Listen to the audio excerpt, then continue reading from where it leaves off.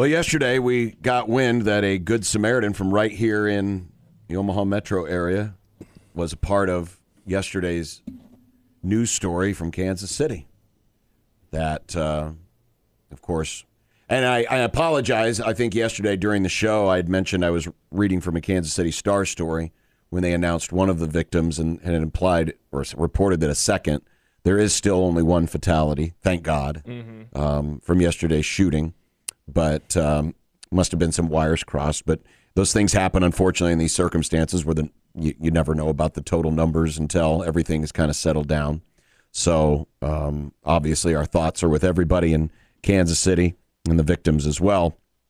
But a gentleman from Bellevue yesterday was the one who, and we saw this video, Josh, as we were going through this because someone was taking a video of what appeared to be someone running through a crowd and then getting tackled.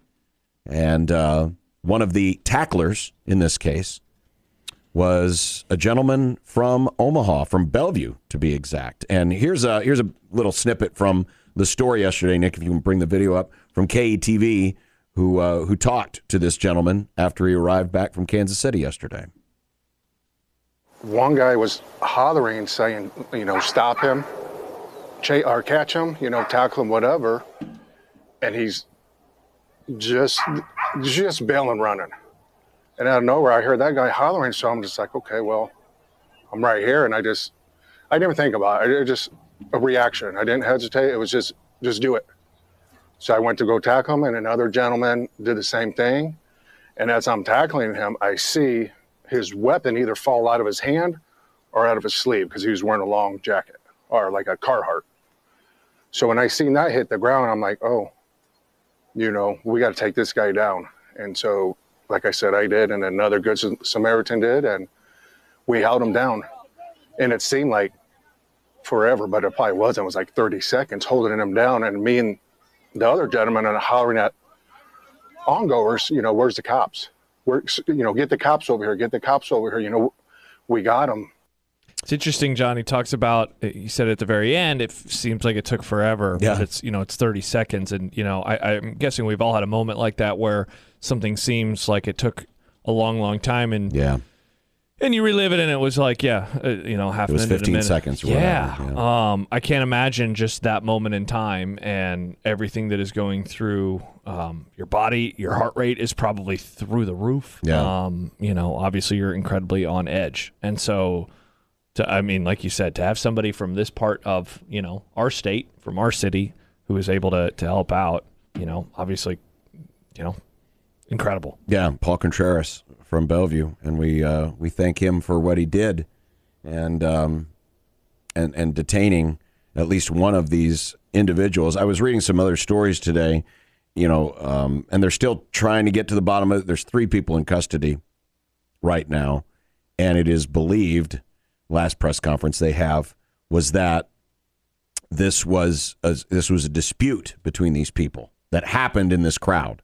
So how I'm taking that is this wasn't something planned that, hey, we're going to go down here to this event and shoot innocent people. That this stemmed from a dispute, and the people in the dispute had guns and started shooting. That's how I'm reading this. Yeah. Obviously, there's still a lot more that is likely to come out of this.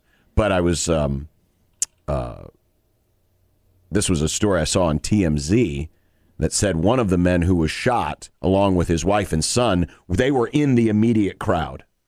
And he said immediately before shots rang out, he heard a woman tell a guy in the crowd, "Don't do it, not here, this is stupid." So he's overhearing, and this woman is telling somebody else, presumably one of these people with the gun or with a gun, "Hey, don't do it here, this is stupid." Yeah. And then it was at that time that the shot started to ring out. Fortunately, they were injured, but not seriously, and they're all okay. He, his wife, and his child, who were all there.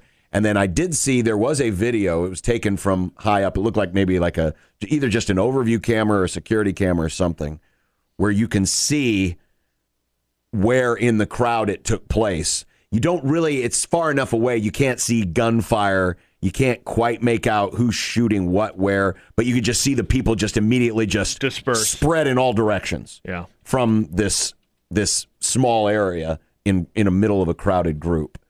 And so, just horrible that this took place, and especially if it turns out that, these are people that had a dispute and they decided to air out their grievances. I know. Here, which makes no sense. I know. Like, a million parts of this story are, especially infuriating, from the top all the way down. Yeah. But that, it's like, I mean, to quote the woman, don't do this here. This is, obviously the proper statement, I think, is don't do this. Don't do this, period.